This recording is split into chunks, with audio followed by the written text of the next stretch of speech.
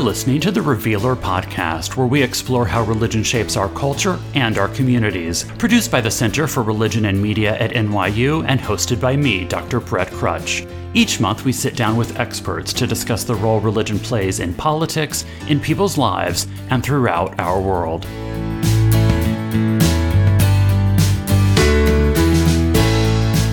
In today's show, we're discussing American Jewish women and crafting.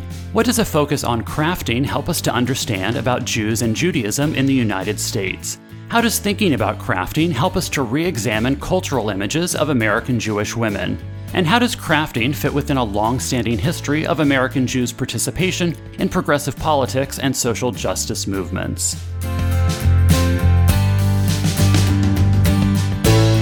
Hi everyone, welcome to the Revealer podcast. I'm your host, Dr. Brett Crutch. I'm very happy to be joined today by Dr. Jodi Eichler-Levine.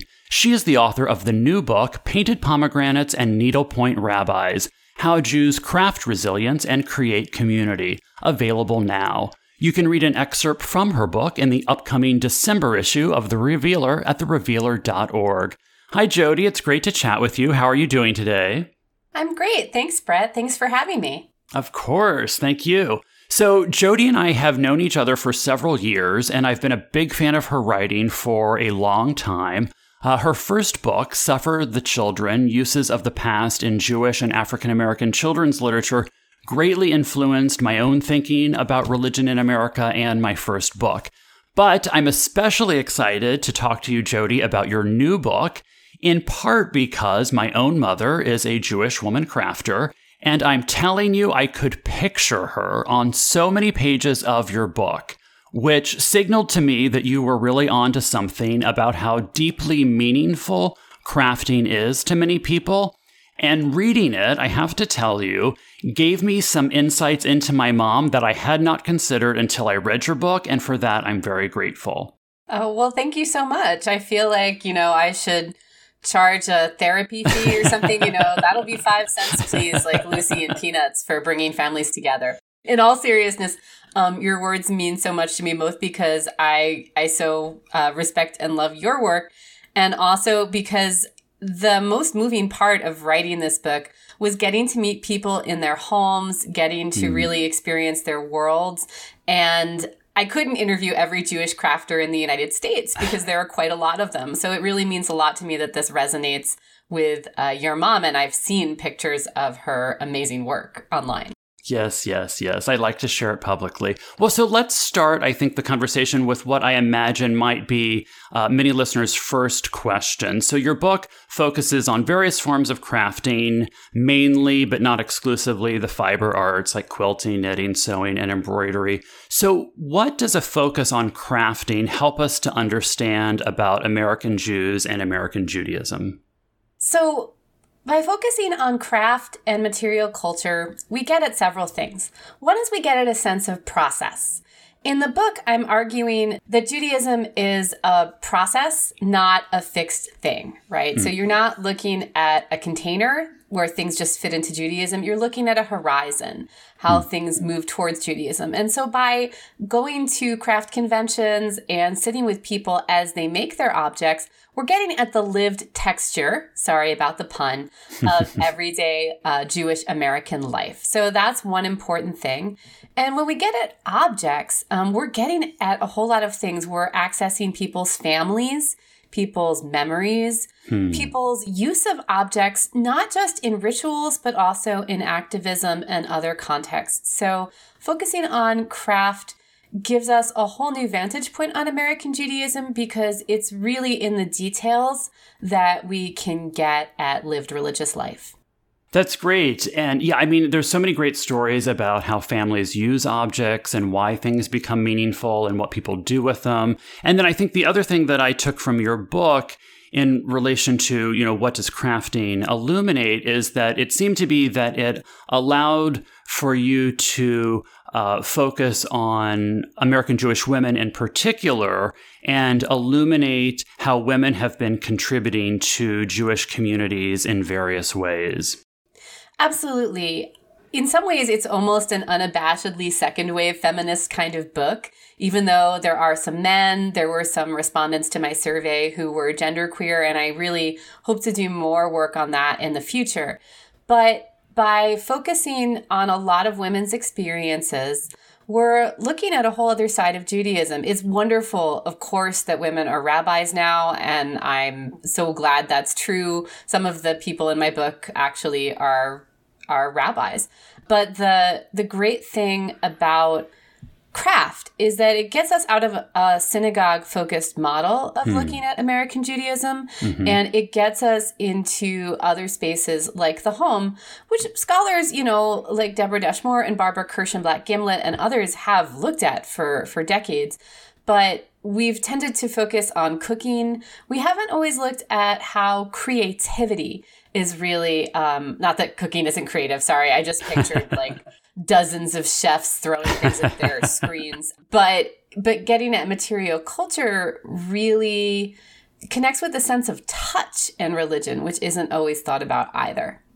Well, what you said makes me think of my mom, the Jewish woman crafter in my life, who has said that, she doesn't love cooking because she doesn't want her creative energy to be spent on something that others are just going to eat. So perhaps there's something there, but I'm sure there are many crafters who enjoy doing both. But I want to stay with a bit on Jewish women as a theme here. And so when we think about Jewish women, especially as they've been portrayed in popular culture, in American popular culture, there are some long-standing cultural stereotypes about Jewish mothers, Jewish grandmothers, and Jewish women more broadly.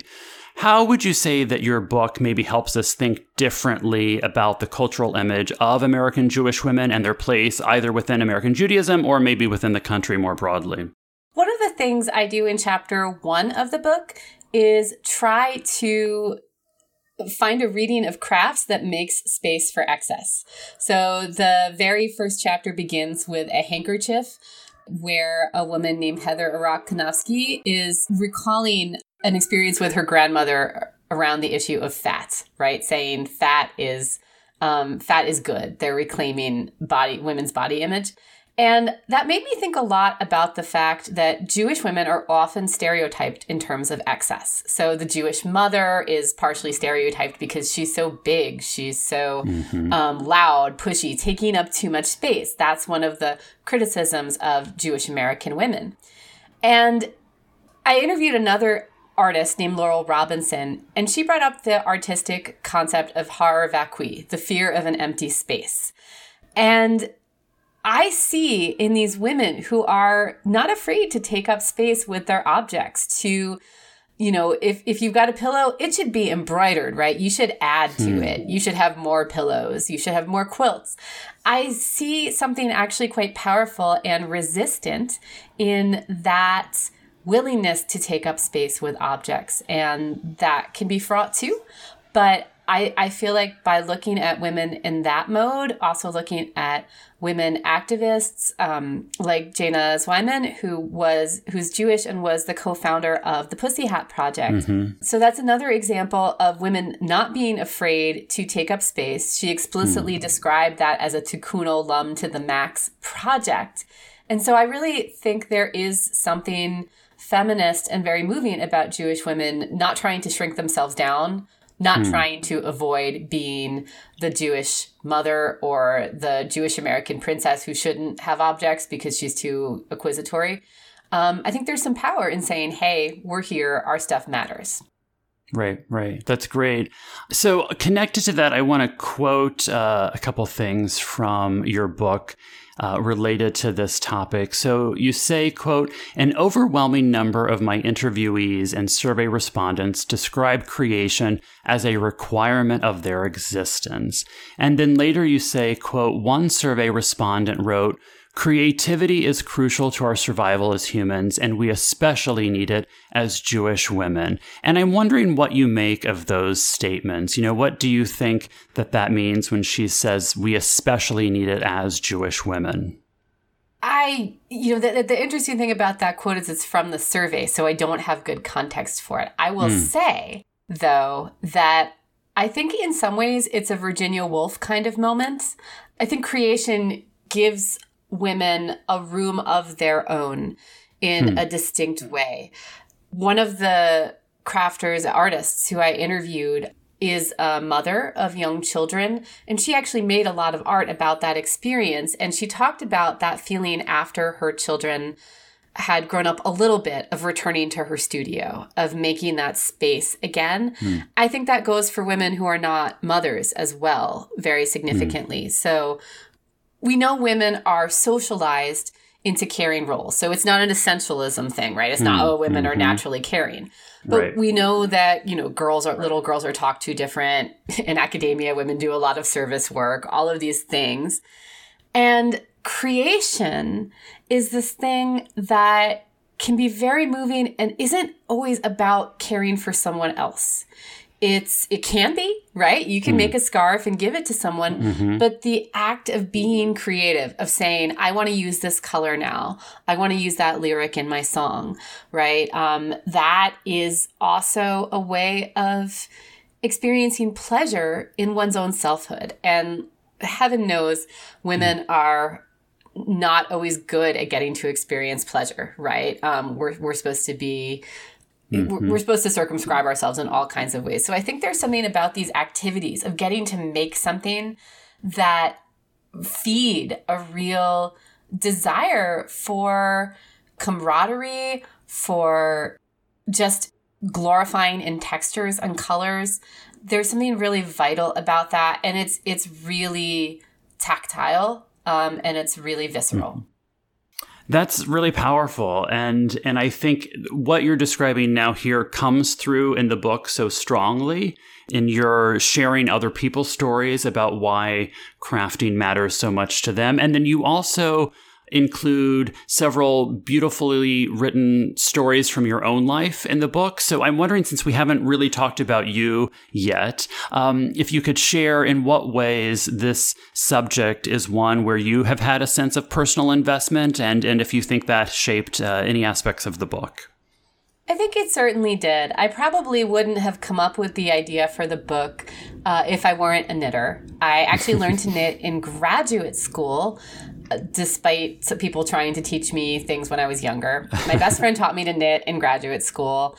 And it was this wonderful way of having something tactile that would actually exist, because it felt like my dissertation would never actually exist. And then just before I graduated, I noticed that there were lots of books about knitting and spirituality. And that was the beginning of this project of thinking about, how are these things connected? How are religion and crafting connected? For me personally, objects have been very important in my family and very crucial at big junctures of my life. So my mother is actually a painter. She was trained in oil painting pretty young, and she's an amateur painter, but she made beautiful paintings my whole childhood and taught painting. So I always had this example of a woman in my life who created things, and my grandmothers both did needlework, which is in the book. Right. At the same time, I have a fraught relationship with objects too. Sometimes I feel overwhelmed by them, and we have a tendency in my family to either cling to objects or to discard them rapidly, which my grandmother did, and it appears my 9-year-old daughter does too. So I was always really interested in this way that craft and objects hold so much of our identities and are so powerful emotionally, right? Why does one person cherish their family matzah cover, like the one in my family that's been there for years? Why does one person cherish that and another person not care? And that's been a big investment for me. And I have certainly found that at difficult points in my life, like my experiences with illness, with being a cancer survivor, and honestly this year during the pandemic, I've found that I turn to knitting in times of joy, but also in times of challenge. That there's something about being in that flow state. There's actually science on this. It's been studied many times by neuroscientists. that the flow state you get into with knitting, where you're absorbed but not overwhelmed, and you just kind of get into a meditative state. And that's, I think, really powerful for people. Yeah. No, it makes total sense. I can picture it. So you write in the book that in some ways, when you would meet with various people and go to crafting conferences, that you were often an exception within the space, that many of the people you met were senior citizens. And I'm wondering if you have some thoughts about why you think most of the people you met are senior citizens. You do mention in the book that, one aspect that is a common part of Jewish camping for Jewish adolescents is arts and crafts. But it seems that many of the people that you encountered tended to be older. And I'm wondering what you make of that, and if that suggests anything to you about future trends in American Jewish life, or if thinking about crafting illuminates anything about where we're moving in terms of a Jewish future. Absolutely. To some extent, that was a conscious choice. So the first fieldwork site that I selected was the Pomegranate Guild of Judaic Needlework, which was founded in 1977. And their model was really about meeting in people's homes, sometimes during the day, sometimes in the evening. But it was the kind of model similar to Hadassah or a synagogue sisterhood that was really important for women of that generation, women who were adults in the 1970s and early 1980s and are now often senior citizens. So to some extent, I actually wanted to speak with older women. I think that ever since Barbara Meyerhoff's Number Our Days, which is just one of the most important works of anthropology and focused on senior citizens, we haven't always looked at older women in Jewish culture, in part because of the continuity panic, right? And so I wanted to hear those voices that aren't always listened to, because Jewish American culture is so focused institutionally on continuity, is so concerned with things like the camping movement and wanting there to be more Jews in the world, to put it bluntly. I think we're missing something as scholars when we don't also listen to the voices of older people. I think that's absolutely essential. And I don't think crafting will go away in the Jewish future. I just think it will happen in different ways. The Pomegranate Guild in particular has sometimes struggled to reach younger people. And I think that might have to do with their model. Although now that they're meeting on Zoom in some occasions, I wonder if that will change. A lot of people, younger women who craft of my generation and younger, are doing this thing where they're working, sometimes they're raising a family. The idea of having time to go and sit in someone's living room and sew for an hour or two, while delightful, I would give just about anything to do that right now, is not something people often have time to do. I got to go and sit in with a knitting circle because it was my job, right? I got to go and do ethnography with a local knitting circle because of that. But otherwise, I couldn't have made the time. So I think that there's various things about life that will lead to different ways of crafting in community. We're already seeing that with the pandemic and with things like, for example, the Pussy Hat Project, which was co-founded by Jana Zweiman. Like I said before, the internet created a tether for people, even though they weren't physically in the same space. So Jewish crafting will continue, but it might look different. Well, on the point that you've been making here, one of the things that I really appreciated about your book, and I think this, for me at least, had some queer political resonance, was that you made the point that there are many ways to contribute to a Jewish future, and having babies and raising children isn't the only one, even though Jewish communities have put such emphasis and pressure on that as the main way to ensure a robust Jewish future. But you, I think, really make clear that creating things, the act of creating material objects that will be used and given to others and passed around or passed down, that this is another way and an important way of contributing to a flourishing Jewish future. Yes, absolutely. And thank you for noticing that in the book. I wanted that to be there, but because I was trying to write in a non-theoretical way, I'm glad it came through. As you said that, I realized it's a funny continuation of my first book, because my first book, which was about children's literature, questioned how we focus on children as a telos, as a future. And I actually was really influenced by our mutual friend Laura Levitt and others who write about writing and the future.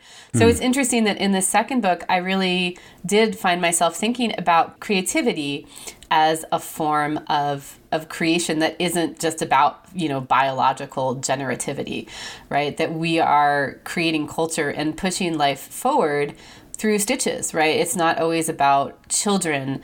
And I really think that's a really important point in all of this. And that's why the arts have always been so important. Yes, that's great.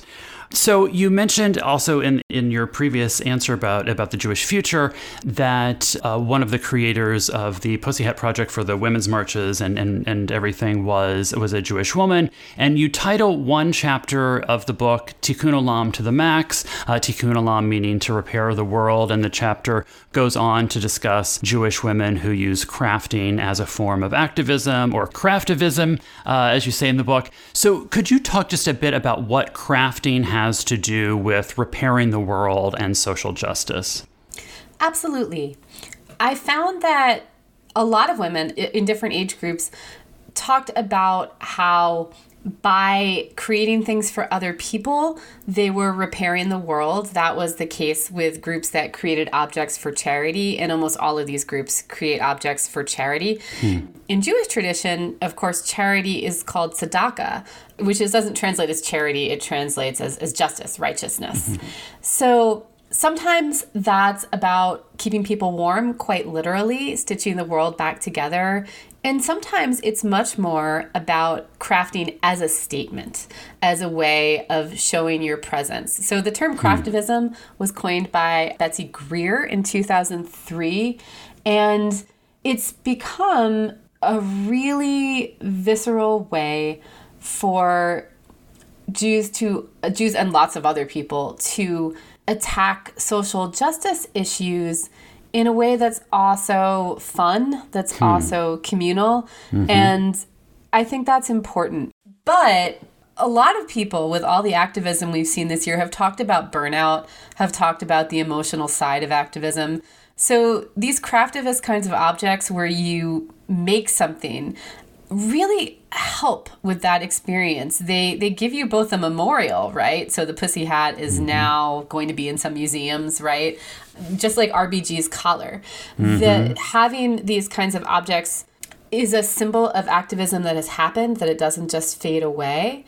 And it's also a link to keep people together, to keep people motivated. So it's true, like the Pussy Hats themselves did not directly, cause anything that happened in this last election. But it's actually very interesting looking back 4 years later from that moment to this one and thinking about, okay, it's actually a lot like the stitches in a quilt, right? It's never one action. The whole idea of activism is that it's additive. It's about, person after person after person, march after march after march. Yes. And I think that knitters and sewers and, artists are really attuned to that because their process so mirrors the activist process. You don't just wake up and have a blanket. Blankets can take years. So it's about having that patience and resilience.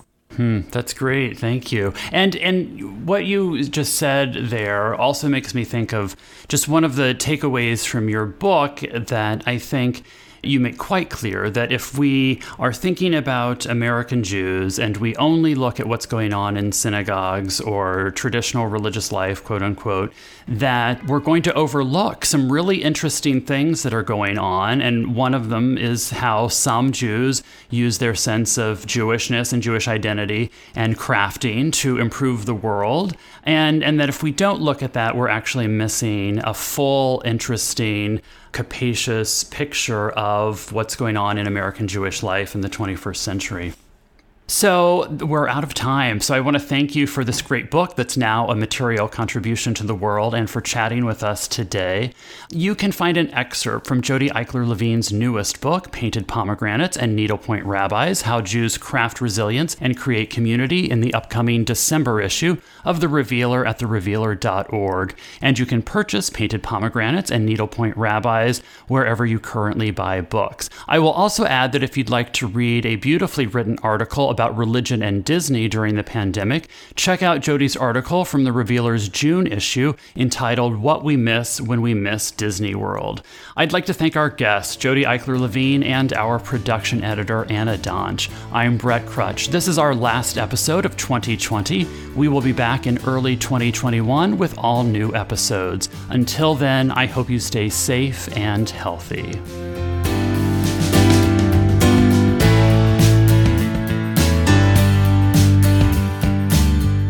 Thanks for listening to this episode of the Revealer Podcast, with music by Kevin MacLeod and production editing by Anna Donch. If you want to get in touch with us, we'd love to hear from you. Email us at therevealerpodcast@gmail.com and check us out at therevealer.org.